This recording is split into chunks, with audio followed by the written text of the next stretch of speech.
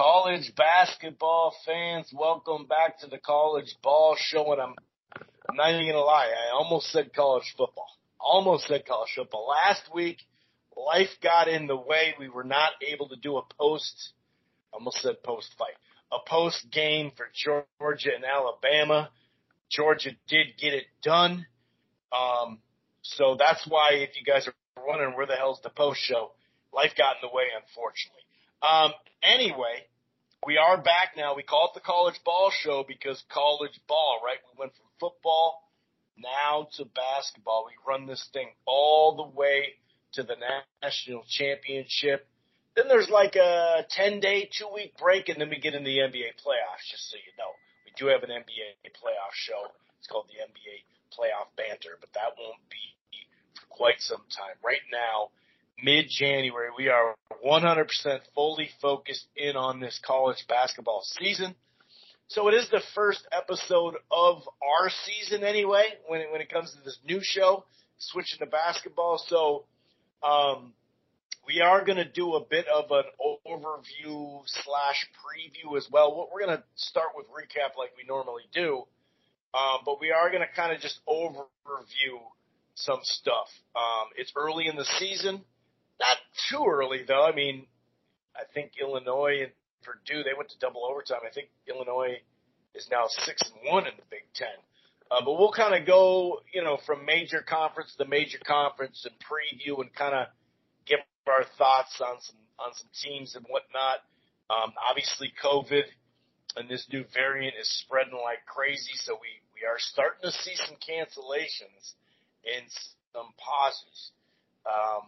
I do think the NBA probably would have had a pause if it wasn't right around Christmas. We know how valuable those Christmas games are.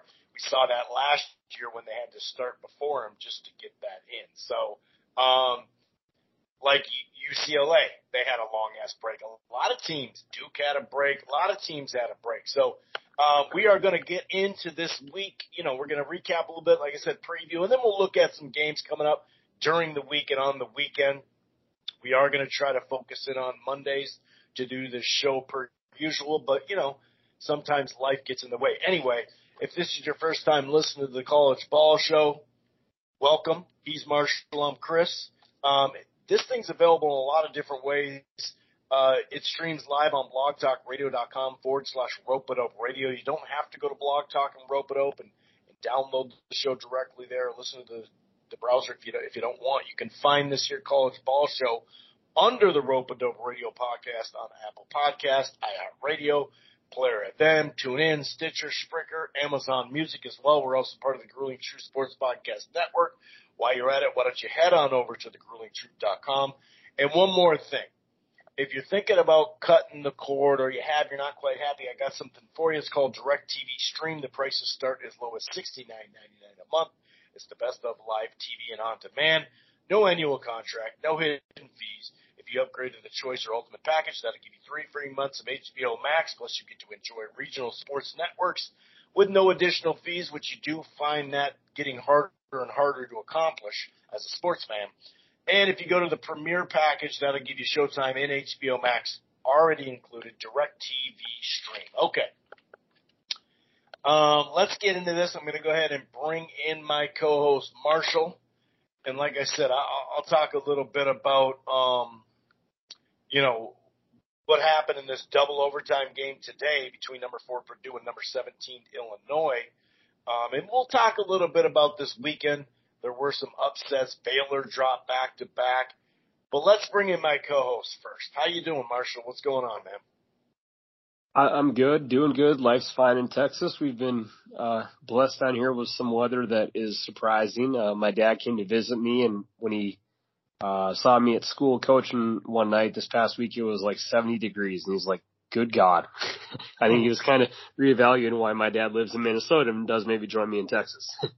But I will say I'm very happy, Chris, on your opening intro. You did not mention the Coach K farewell tour. I'm just going to do it now, get out the way, because that's the underlying theme of college basketball this year, that everyone has to honor Coach K and the great legacy he's left to everyone. So There's the honor. We're going to move on past that because I feel he's got a about North Carolina fan. For those new to this show, 10 seconds is enough. You've done your we're part. We're going to talk about it every episode now. It's going to be like Lane Kiffin in college football.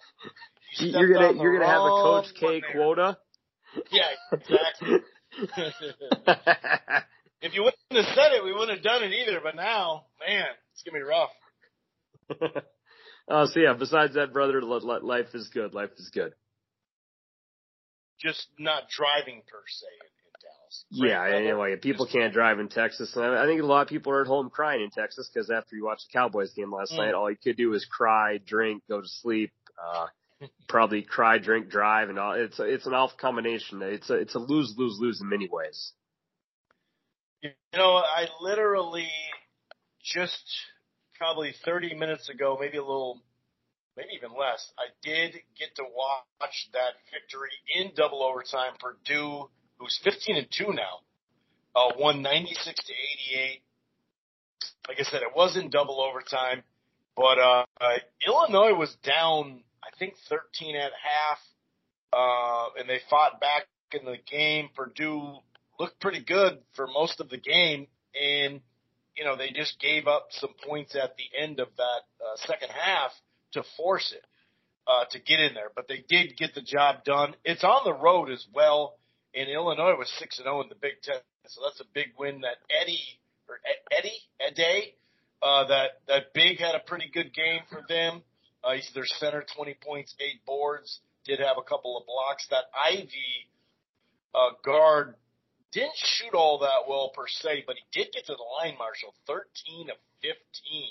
And overall, that is one of the stories right there. Neither, team just shot the lights out per se, but 26 of 32 on the line compared to still really good percentage, but 12 of 15, 32 times to 15, that's going to do the job every time. So I did like what I saw out of both clubs, really, because like I said, you did have a comeback there. So I got to see that game. I did watch the second half of Ohio State and Penn State. Penn State was a little up early, and they just kind of grinded out. The Buckeyes did get a win yesterday. Villanova, I don't know where Butler stands this year, but it wasn't on 2 feet yesterday, I'll tell you that. 82-42. It is tough when you're in the same conference, and this obviously is the Big East, a basketball fully conference here, one of the better ones in the country. When you beat a team by 40, golly, Marshall, that's saying a lot. I didn't even watch it, I'll admit it, but I saw that score and I was like, holy, it's hard to beat a team by 40 points in only 40 minutes. Neither of us claim to be geniuses in math. I took one college class in math and got a 69 and got passed, so I'm not going to, say I know numbers that well. But I failed geometry the first time, but it really had more to do with my teacher. I didn't apply myself. I thankfully became kind of I was friends with the professor. I just talked to him. He just kind of bumped me up, and I'm like, all right, for my teaching degree with history, I got one math class, and that's it. So moving on. But yeah, that is a beatdown. I will say, and somehow the Big East has kind of become my favorite conference to watch. I'm still a Tar Heels fan, but the Big East has kind of become my sport to enjoy. But yeah, Butler for the last couple of years has really had issues on offense, and clearly the issues on offense were showing when you're scoring 40 points in a game and your other team gives up 80. Like they've had offensive problems. They normally like to play kind of like a half court, low scoring game. So as you know, Chris, that can benefit you if you want to maybe keep a game in the 50s or the 60s. But when a team scores 80, it really kind of defeats the whole purpose of what your plan is. Yeah, no doubt about it. And I remember us arguing about the Big East compared to the ACC and the Big East tournament, and now it's your favorite conference. It's just, I love the Big East. It's so great.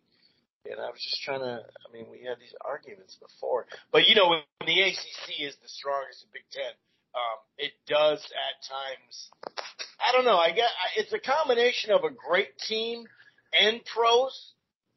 Whereas sometimes these other conferences don't necessarily, you know what I mean? It's not necessarily the same.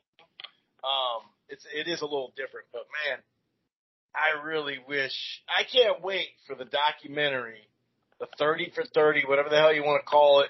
I'll take an 8-episode Big East tournament. That's it. Just Big East tournament. They already did a great, 30 for 30 on how they became the Big East and how they really, started dominating college basketball. But man, I'll never forget those. Of course, they got a Big Ten or a Big East, conference championship, tourney and all that. But it's not the same. But we've always given them credit because they knew what they were, Marshall. They weren't be like, well, we could still hold on to football. This is going to be a great No. Just make it, when it all broke up, just make it a basketball conference because that's the base of it. So I think that they've done about as good as job. If you look at what the Big 12's about to go through, and compared to what the Big East is, I think they did a pretty good job with some of those teams. They do have a decent amount of combo of football, like Houston and whatnot, football and basketball, but we'll see how that plays out. Baylor was cruising, I guess you could say, for a bruising, as cheesy as that sound. 15-0 they were, Marshall. They had it going. They did get like a nice win in the non-conference. I remember that Michigan State game, in the Villanova game as well. They held Villanova. I should check. It was in the 30s. It was like 57-36, dude.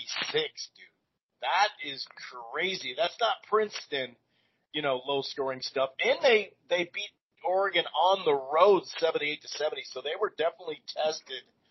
Started out really well, but then back-to-back losses. They're going to bounce back, obviously, but they do have games at West Virginia, at Oklahoma, so that's not going to be easy. But I did watch a good chunk of that game with Oklahoma State. 2 straight home losses, too.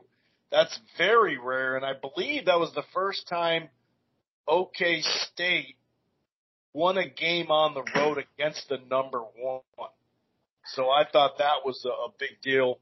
And then Auburn, man, they've been looking really good, too. They got a nice win on the road. Ole Miss really isn't that great this year by any stretch. But I did get to catch that one, too, from Saturday as we kind of recap some of these games, some of these upsets, like Northwestern on the road at Michigan State. That was a shocker, too. They were number 10 going in.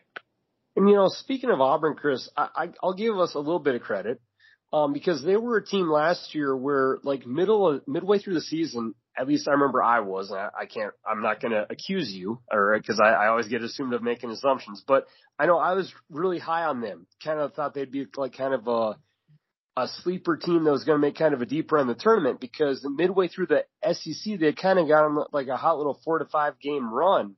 They're like, oh man, look at this team, like be ready for them. And then down the stretch, really like the last couple of games, they kind of faded away. And last year they had tons and tons of offense, but it was kind of like all around one guy, and their defense wasn't that good.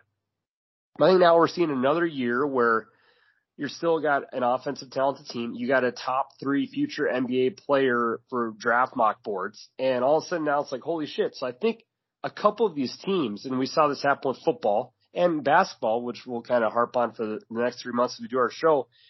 But I really think that this extra COVID year, has really helped some of these teams who are like pretty good to above average, give those guys they want an extra year.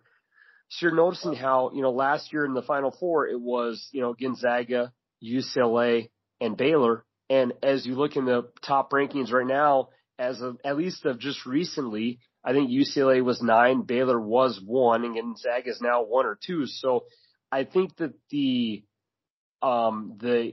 extra COVID year for teams who are already pretty good and kind of keep that pretty good talent around for another year is really going to benefit some teams. I know that a lot of college football coaches talked about how that's why a lot of maybe like not the elite A-class team, but like the B-level schools are good because you kind of get like that extra bonus year. So now maybe those B-level basketball teams, Chris, who normally would be, a top 10 to top 20 team, maybe can creep up a little bit higher this year with their expectations due to the fact you get, your talented team back. And maybe you won't be like number 2 or 3, but it's taking you from that middle of the pack team to maybe like a higher level. So that will be beneficial.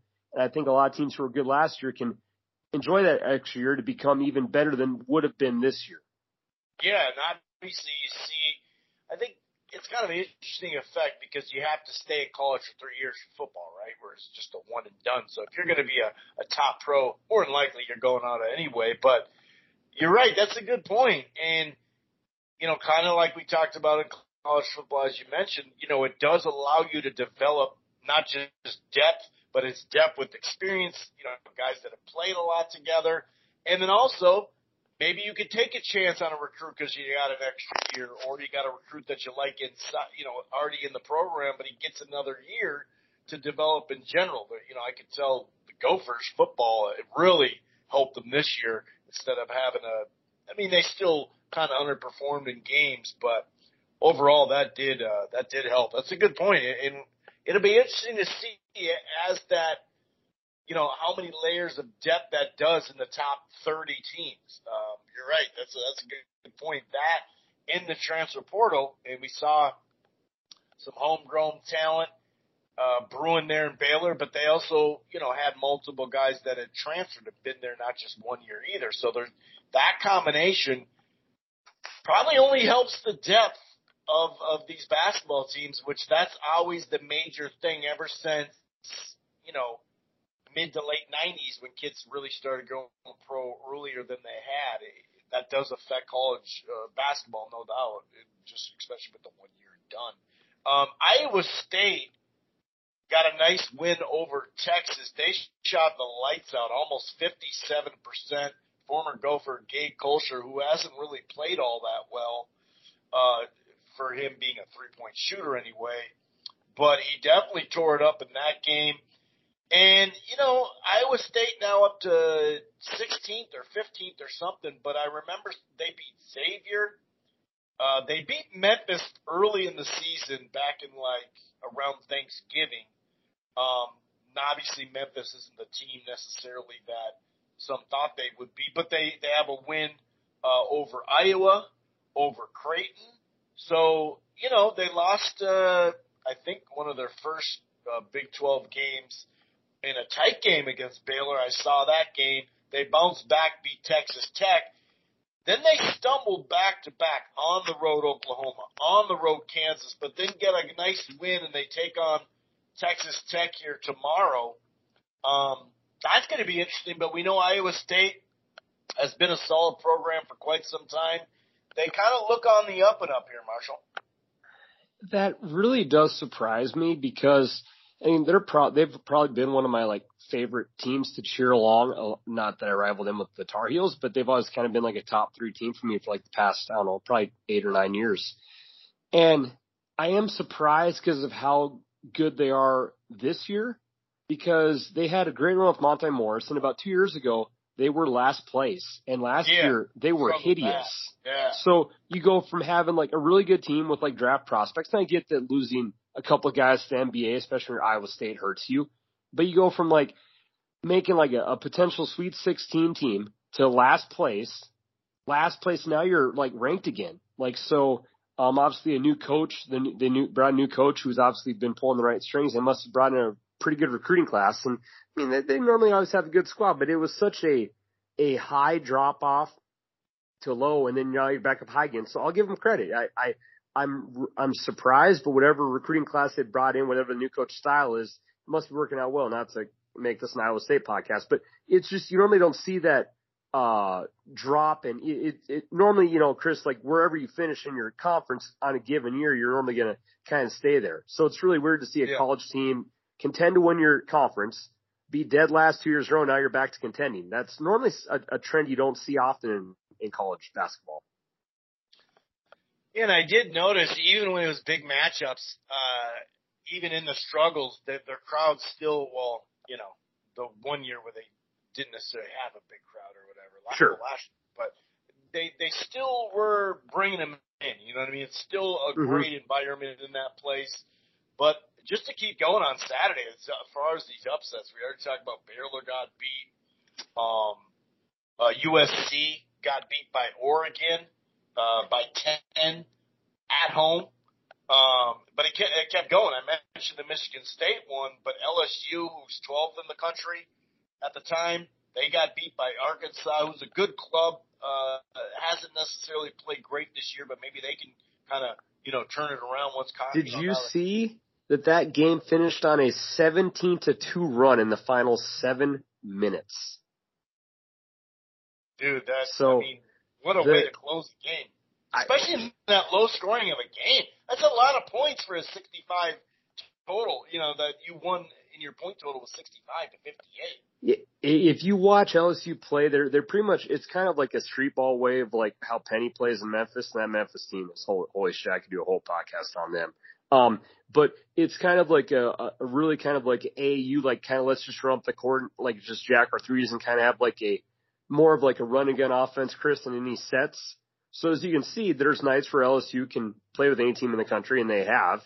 But there's also nights where when you kind of have a more fluid, just run and chuck offense that can backfire. Because to see a team finish on a 17-2 run, that's normally something you don't see in college basketball. Especially, I'm 98% sure they were at home, like that, and you've been a ranked team. You've had some great wins this year, so I guess that's the highs and lows that LSU can offer. Of we can get up the court and drop 90 on you, or we can score 2 points in the final 6-7 minutes and just finish the game like almost, like a quiet as a, funeral. Like that was a really mind-blowing number to see.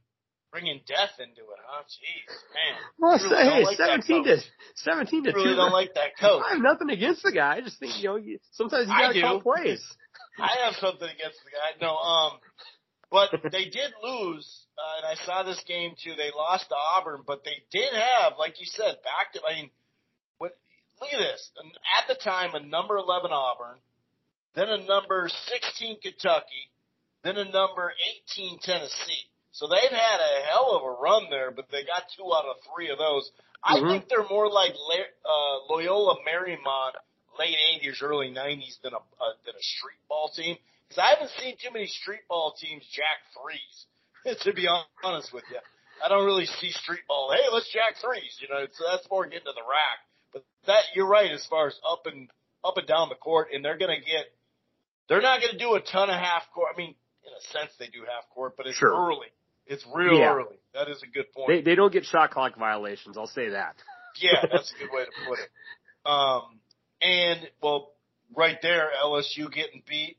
But it kept going, too. Marquette got a really good win against Seton Hall, who played decent that game, 73-72. Then Bama, who's looked good of late, they got beat 78-76. So I guess it's kind of like, anybody's ball game so far this year.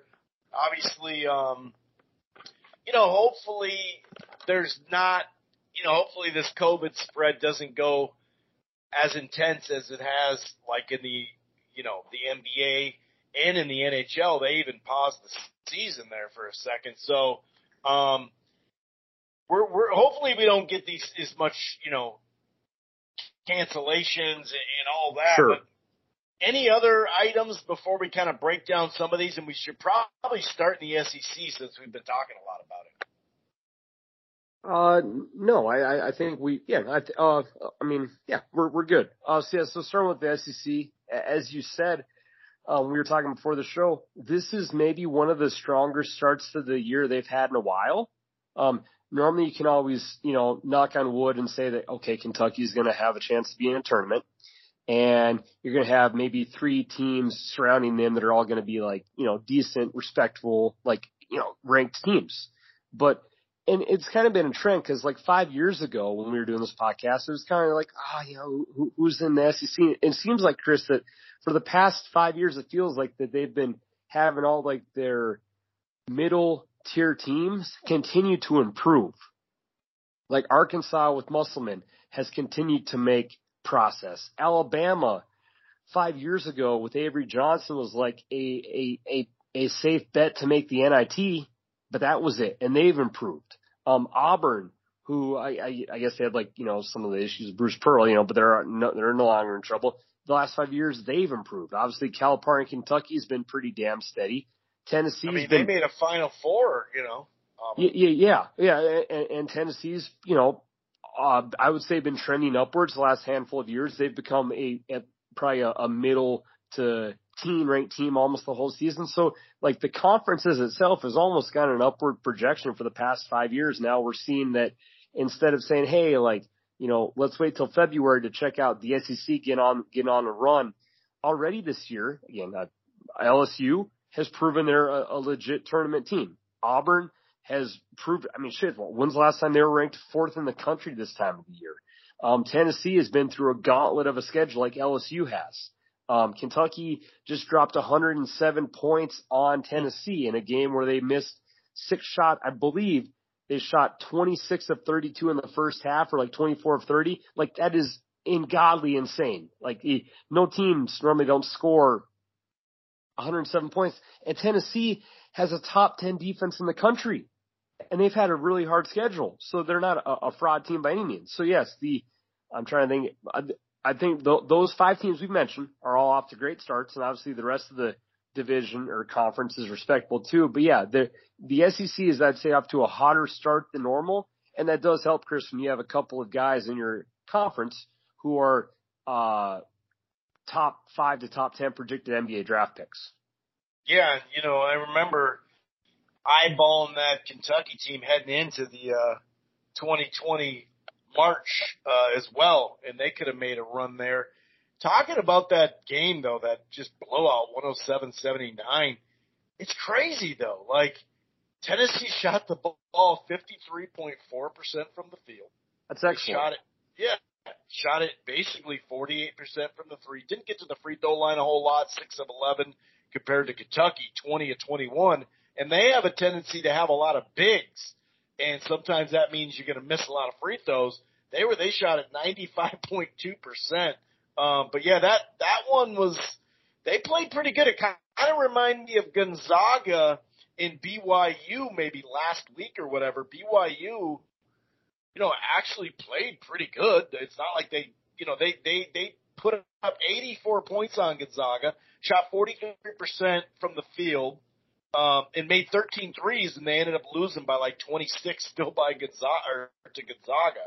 So it kind of had that vibe where you're like, well, that's really, I don't know. It's like they didn't really play that bad. I guess that's a really good sign for Kentucky as well. So yeah, you're right. Auburn obviously, has the advantage at this point, but they're 5-0. A&M, who's been pretty good the last few years too. They're only a half game out at 4-0. So yeah, even a ranked Tennessee team, right, who's 11-5, 2-3 in the conference right now, but they're still only 3 games out. It's so early, you know what I mean? So, while we're down here in this area, and I say that because a lot of times we're kind of going in and around ESPN.com. And so down here means Pac-12, SEC Pac-12, alphabetical order. Now, we have been hard since we started the show. We'll just fully admit it. We've been hard on the Pac-12 because, besides Oregon making it a Sweet 16 or, some run here and there, the conference itself just, I remember in 2005, they got 3 out of the 4 Final Four teams. We always, reminisce. We were talking about the Big East. We always reminisce of those Thursday games on FSN where they'd always have a good Thursday night game. The conference fell on hard times. You could kind of say that for football too, considering how high up they were. Not necessarily how high up they were, but with the team that they produced to be in the top tier of the country was right there. Well, this year they have right now USC, who obviously just lost. They're 16th in the country. You got UCLA, UCLA, 9th, and Arizona, who's 14-1 and 4-0 in conference play.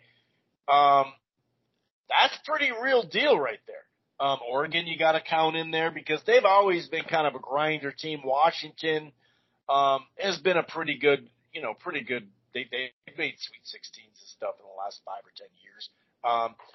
But long story short, UCLA making the run, UCLA making the run with kind of an oddball team. When you look at their starting lineup, everybody kind of has their own thing, their own personality. Someone's got a headband, some dude's got a fro. They just blended at the right time and made a hell of a run last year.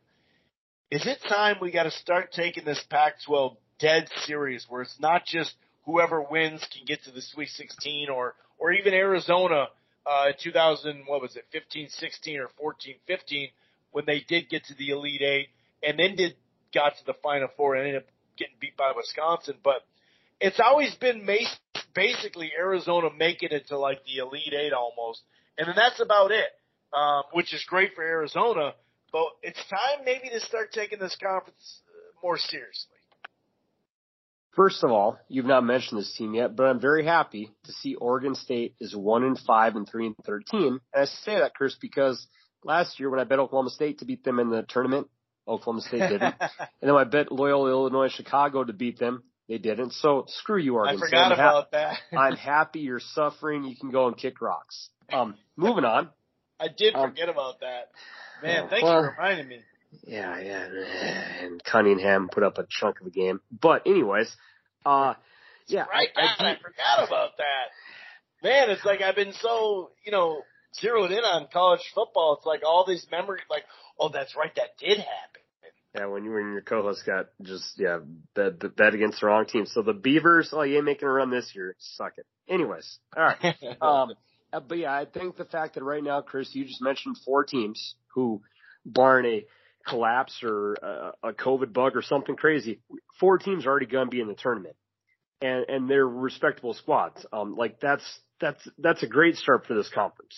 That Ivan Mobley on USC is going to be a draft pick. I saw they got Boogie Ellis from Memphis, who's a good point guard from Memphis. Now he's playing for USC. They were just ranked like 5th in the country, so they're off to a great start. This is the best Arizona team we've seen maybe since we've done our podcast. It's January. But so I know, you but get I'm to saying the Final Four, we can't say they're better than that team. No, true. That was only 2015 or whatever. But at least you see the potential of, right now you have 4 tournament teams that have all been respectably ranked this year. And compared to normally when we do this preview podcast for our first show of the year, we're talking about maybe 1 or 2 teams. So at least the initial feeling for the Pac-12 is off to a great start. And obviously, when Arizona and UCLA are good at college basketball, it's good for the sport. Like, we've become, we've kind of become just naturally an East Coast media country. And especially for college basketball, when it's pretty much been Gonzaga and that's it on the West Coast, besides, like you said, maybe 1 team, the conference does get overlooked. So at least for now, and like you said, it's early, but for now, the Pac-12 is off to probably the best start they've had in a long time. And obviously you got to see these teams continue to hold through and play strong. But yeah, so now instead of having a bunch of 7 to 10 seeds, so when you fill out in your bracket, you're like, oh shit, like, can I trust this Pac-12 team? And last year, a lot of people mocked them, but then they went like 6-1 in like the first 2 rounds of the tournament. Yeah, so you're right. We all kind of looked like fools. So So eat our crow, we got to eat our crow. We put spice on it. It's pretty good.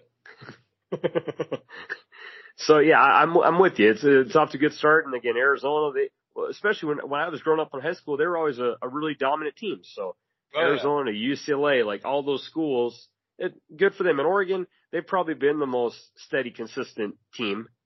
And they just beat UCLA and USC. So they're on a nice little good run this time of the year in January.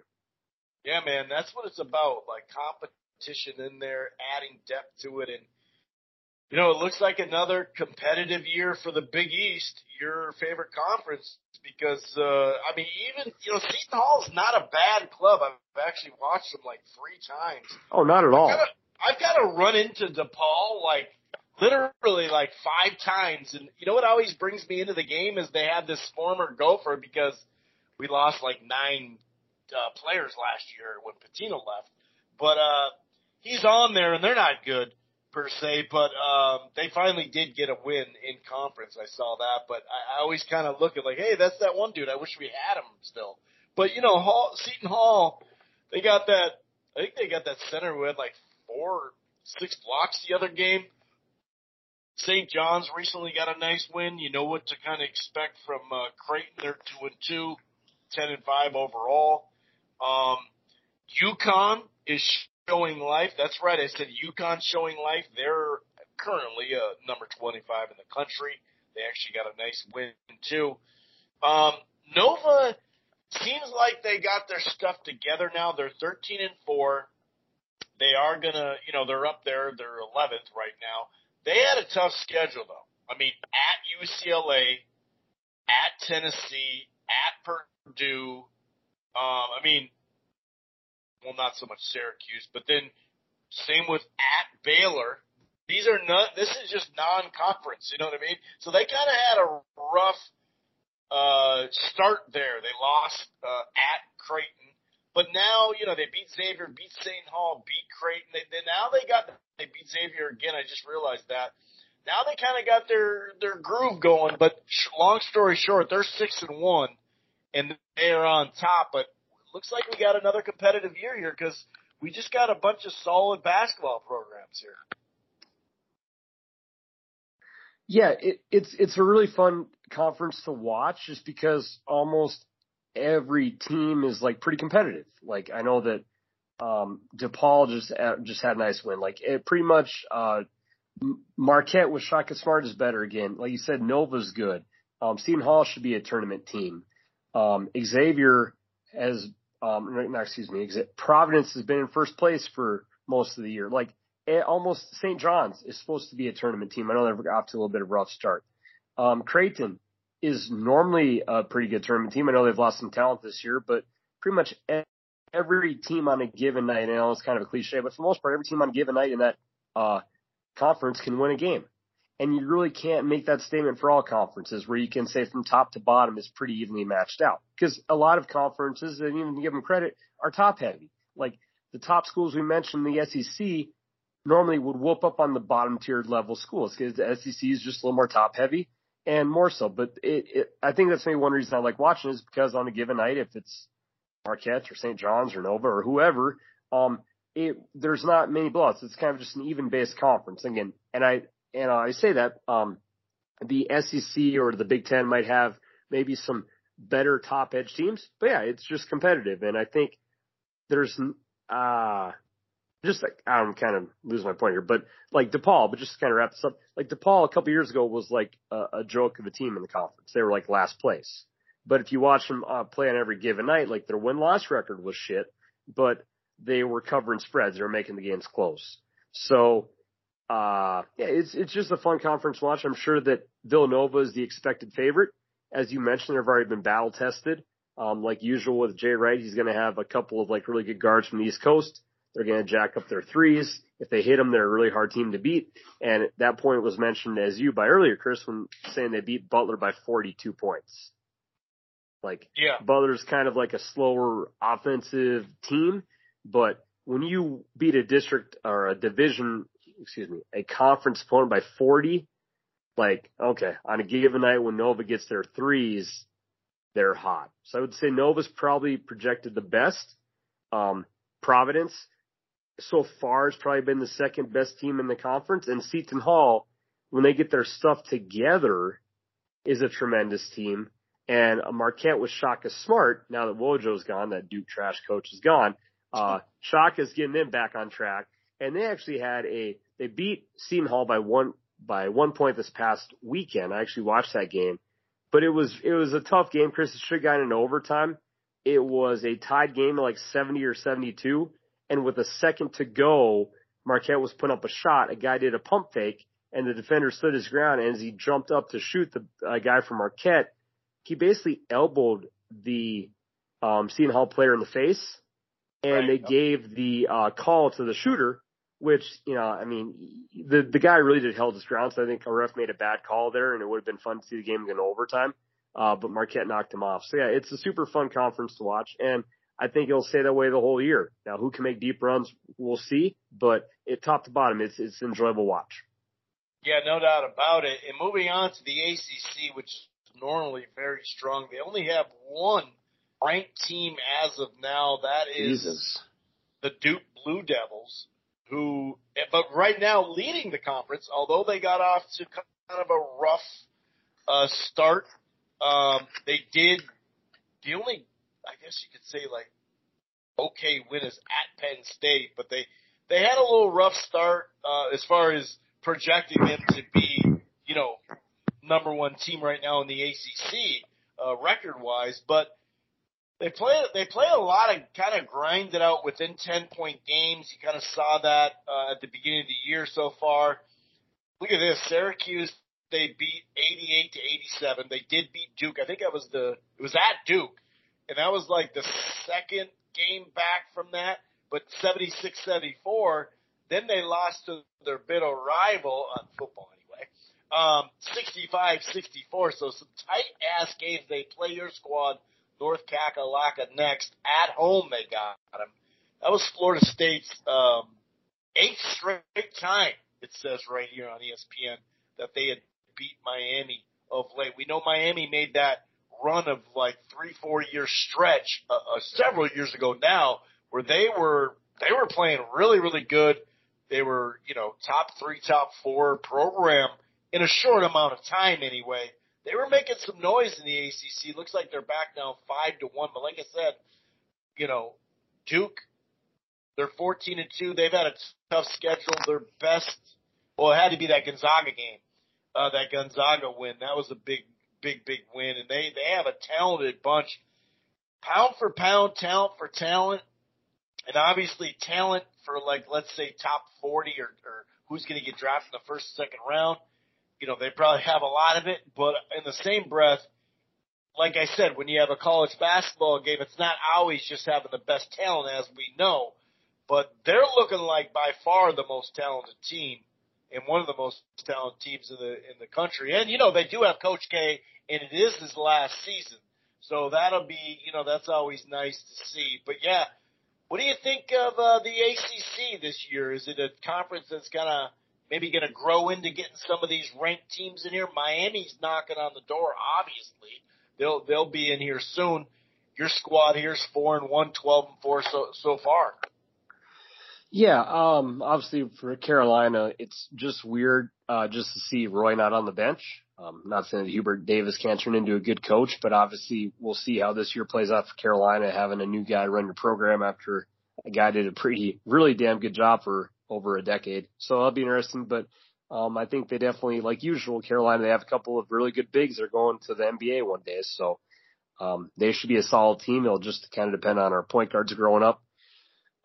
This is the first year Notre Dame has kind of been starting the year off better. They normally always seem to be, Chris, kind of a team that's in the middle of the pack. And I think maybe Mike Bray's got a better squad than he's had for the last handful of years. Miami, like you said, had they were a pretty solid team like 4 or 5 years ago. They had a couple of runs with Larinaga. Now they're obviously starting the year off about as good as they can. I mean, they're in first place around the ACC, so you can't ask for much more. Again, if they were to play Duke a couple times head up, I'm not sure they would beat them. But, yeah, it does feel weird, though, to see only one ranked team. I see Virginia 7th or 8th. That's pretty rare for them. They're normally always a top 15 ranked team with, a solid defense and, normally only have 1 or 2 losses on their schedule this time of the year. So it's maybe down a little bit compared to what they normally are. But I would assume by March that these teams will grow into it, whether it's new coach or whatever situation it is, and the ACC should have a damn good chance of having 7 or 8 teams make it. We've kind of become accustomed to that being a guarantee. I guess that doesn't have to be one, because as we said about 10 minutes ago, the Pac-12 is off to a much stronger start than normal. So maybe this would be a down year for the ACC, Chris. But yeah, Duke I know has some superb NBA talent. I think my Carolina boys should make it. Leonard Hamilton is basically a guaranteed lock to make the tournament every year. So seeing a team like Miami and Notre Dame, who are starting out the year hot and probably get off to a great start, is obviously a huge positive for the conference. And moving to the Big 12, they have five ranked teams right now. We talked about Iowa State looking like they're turning the corner. They're 14-3, but only 2-3 in the Big 12 and 11-1 at home too. They've lost, they're 1-2 on the road. So, but yeah, you know, a familiar face in program in Kansas, 14-2. 3-1 to lead the pack. TCU is 12-2, and they're 2-1 in conference. Texas Tech has been a damn good program lately. Obviously, Baylor has too, and they got over the hump last year and cut down the nets. They're still fifth in the country or fifth in the country. They're 3-2. So you got the last couple of years. This is how this kind of played out for the Big 12. It's been fun, man. 3-1, 2-1. Three teams at 3-2. Another team at 2-2. Oklahoma's pretty good, and we just mentioned Iowa State, like I was saying. And Oklahoma State just beat Baylor, and they're 2-3 in the conference. So it kind of feels like it's just going to be ultra competitive again. Kansas does have, they lost the non-conference game, but real close. I think it was to Dayton. And then they kind of stumbled out the gate, but it does look like they're getting their footing back. So the Big 12, man, another good competitive year, it seems on paper. I think the fact that if you look at the top 8 teams in the conference, Chris, that all of them have double-digit wins that are like 12, 13, 14 wins on the year, that shows how good of a team the conference already has, or how good of a conference it is.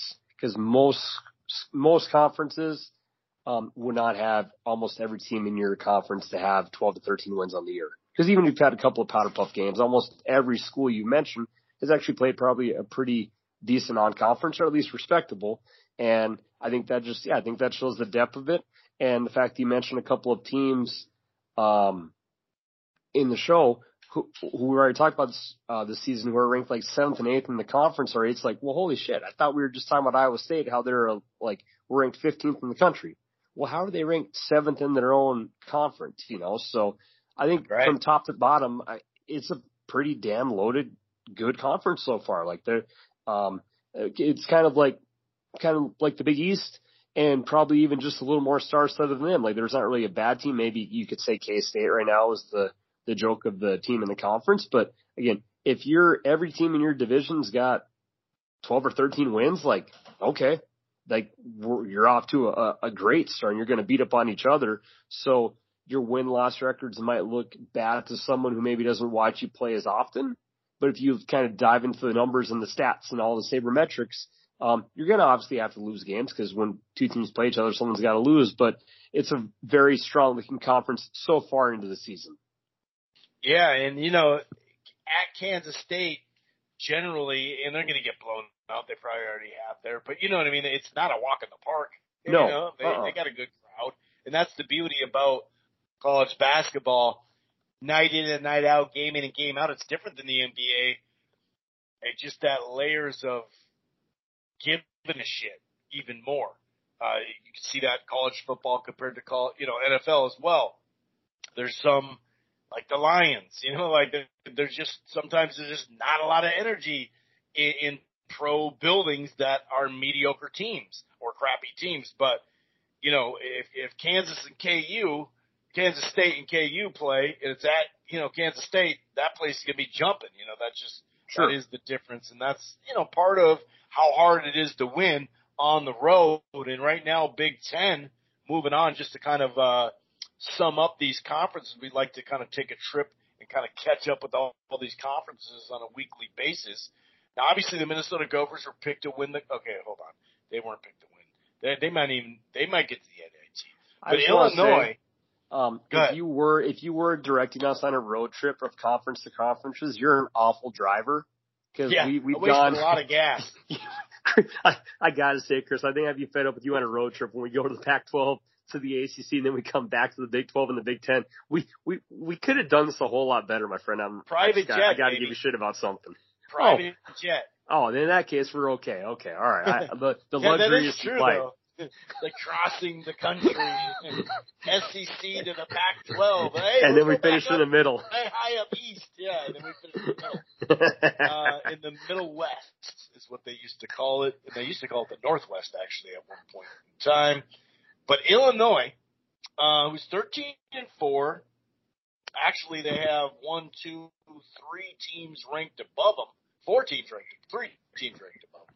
They're 6-1. They're literally their first loss came, albeit at home, but you know, it was in double overtime to a Purdue squad that really, really looked good. You know, they have the big strapping center who's been there for like 4 years, it seems, who can now score. He's averaging like 21 or 22 points a game in like 12 boards or 13, well, maybe not 13, but like 11 boards or something like that. They got this shooter Plummer. Frazier's back another year. Illinois is a deep, deep team, Illinois is. And like I said, Purdue, we've been talking about this a lot in these conferences. Purdue just won on the road. They're number 4 in the country, but they're 4-2 in the league. Iowa's a good club. They're 3-3. A couple teams are 3-3. Indiana's okay. Let's see how they improve. Michigan's down this year. Maryland right now is down this year. Those are kind of the 2 teams that really stand out. Minnesota's pretty good. Normally, they're down this year for obvious reasons. Rutgers, you know, they've made a nice little run in the last couple of years, put some pro talent into the league and whatnot. But I mean, when you got 6-1, 5-1, 5-1, 5-2, 4-2, I mean, this is going to be top to bottom, this might be, you know, like you said, the Big 12 or the Big East. Well, the Big 12 or the Big 10 right now are probably the top 2 conferences on paper, but who knows? Because Wisconsin's played great too, man. And I think 3 out of their top 5 scorers, and I think 4 out of their 5 starting lineup are from Minnesota, which pisses me off. Right? But anyway, another deep run. Obviously, you know, come April, we'll see where the Big 10 is as far as the national championship. But as far as just grinding it out in January, February, and March, it's going to be tough to top this conference this year. Yeah, for Wisconsin, they actually have a really good guard that can score off the dribble. Like it's kind of different to watch them play because they're normally kind of like that slow you down half court offense, but they have that Johnny Davis, who's actually a really good guard for them. They normally kind of have a couple of guards that jack threes, but that dude can score. He averages 22 a game, and he had I think he dropped 27 in the second half against Purdue. Like, the dude can play basketball, which is obviously a huge plus for them. That helps. That does help. You know? Like when you go to college, it does help if you can play basketball if you're on a D1 scholarship. Yeah, that's what I get for taking shots by your bad driving. And obviously, Illinois, as you said, is a stacked team. I'm pretty sure that this was the first time in a regular season that Purdue's been number 1, either for a very, very long, I believe it was 30, 40 years, that they're preseason or they're in the season, had number 1 ranking. Right. So they're a talented team. Sparty with, Izzo's always going to be pretty damn good. You mentioned, Michigan, Maryland, Minnesota. Normally all these teams that are near the middle of the pack, and they obviously started the year a little bit down, but again, there's plenty of time left. Again, top to bottom, obviously when you have as many teams as they do in their conference, there's going to be a couple of bottom feeders who suck because you can't have a 15 deep team, compared to the Big East and Big 12 who are, I believe, 9 deep and 10 deep. So, you're going to have some bottom teams, but yeah, this is a top heavy, conference again.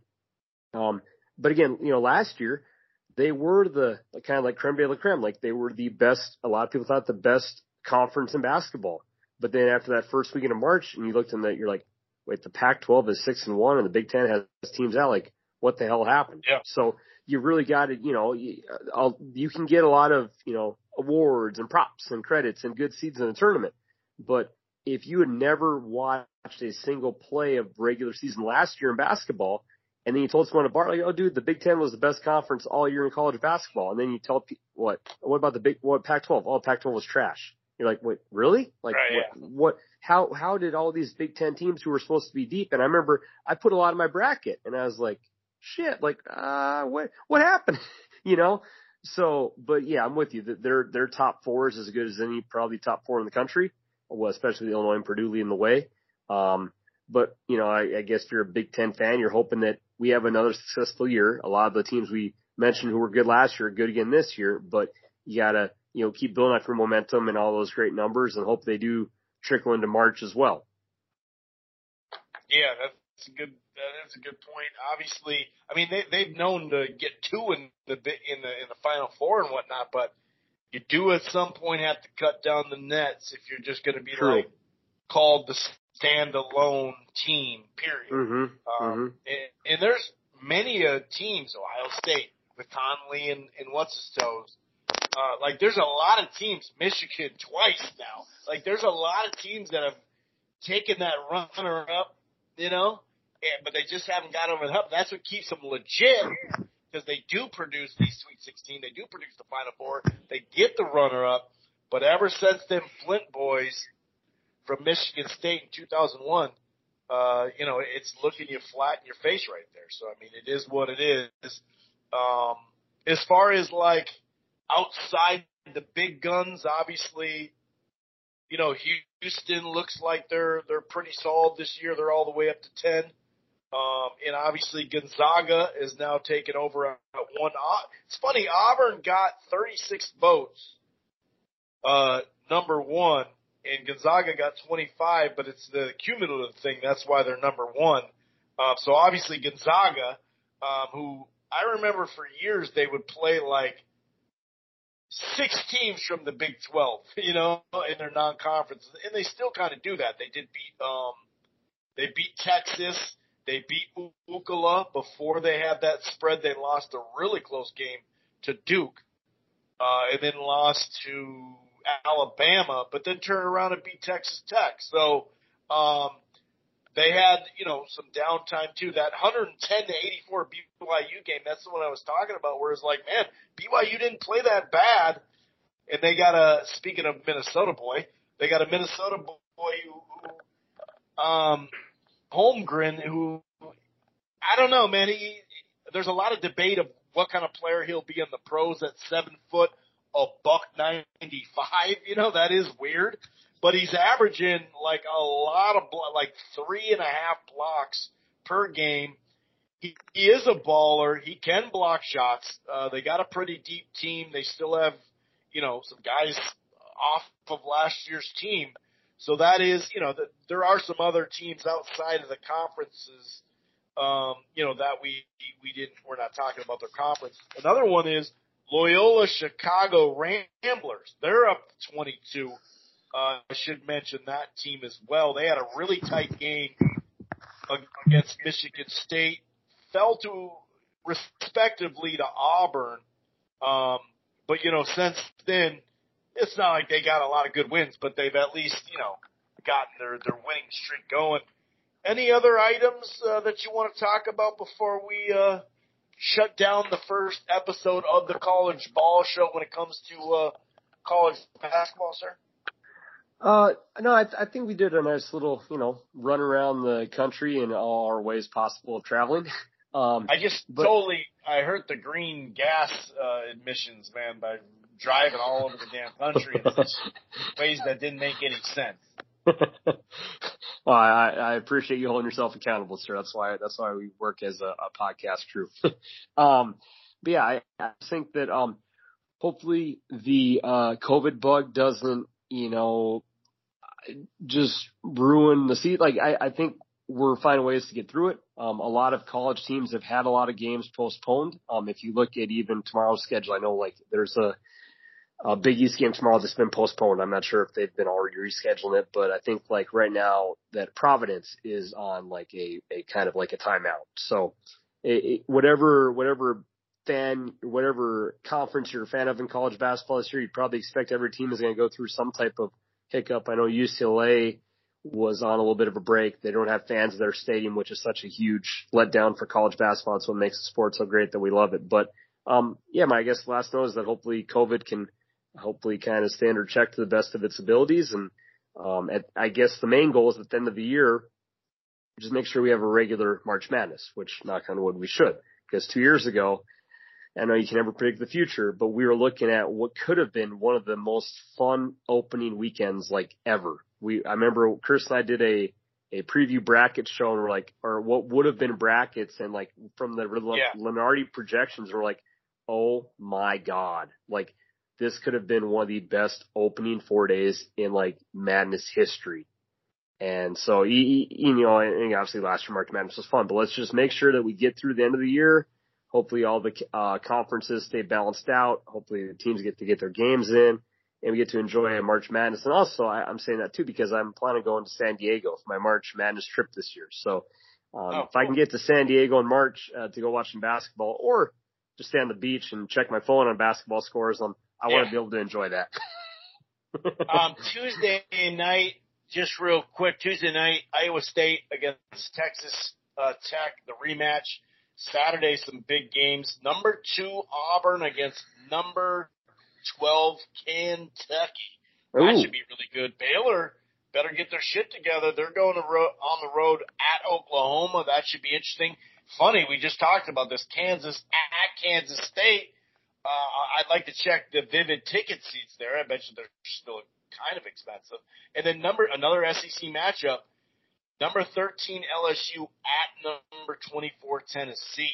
So, you know, obviously with football popping off right now, NFL football, that's kind of still in the headlines, but don't sleep on this Saturday, my friend. All right, on that note, we'll be back next week. We'll be breaking down games. We will have a crappy pick of the week next week. It's not quite as fun as football, but it's still something we enjoy doing. So until then, stay safe, wear a mask. We're out tonight. Peace. Hello, it is Ryan, and I was on a flight the other day playing one of my favorite social spin slot games on ChumbaCasino.com. I looked over at the person sitting next to me, and you know what they were doing? They were also playing Chumba Casino. Coincidence? I think not. Everybody's loving having fun with it. Chumba Casino is home to hundreds of casino-style games that you can play for free anytime, anywhere, even at 30,000 feet. So sign up now at ChumbaCasino.com to claim your free welcome bonus. That's ChumbaCasino.com and live the Chumba life. No purchase necessary. VGW. Void where prohibited by law. See terms and conditions. 18+.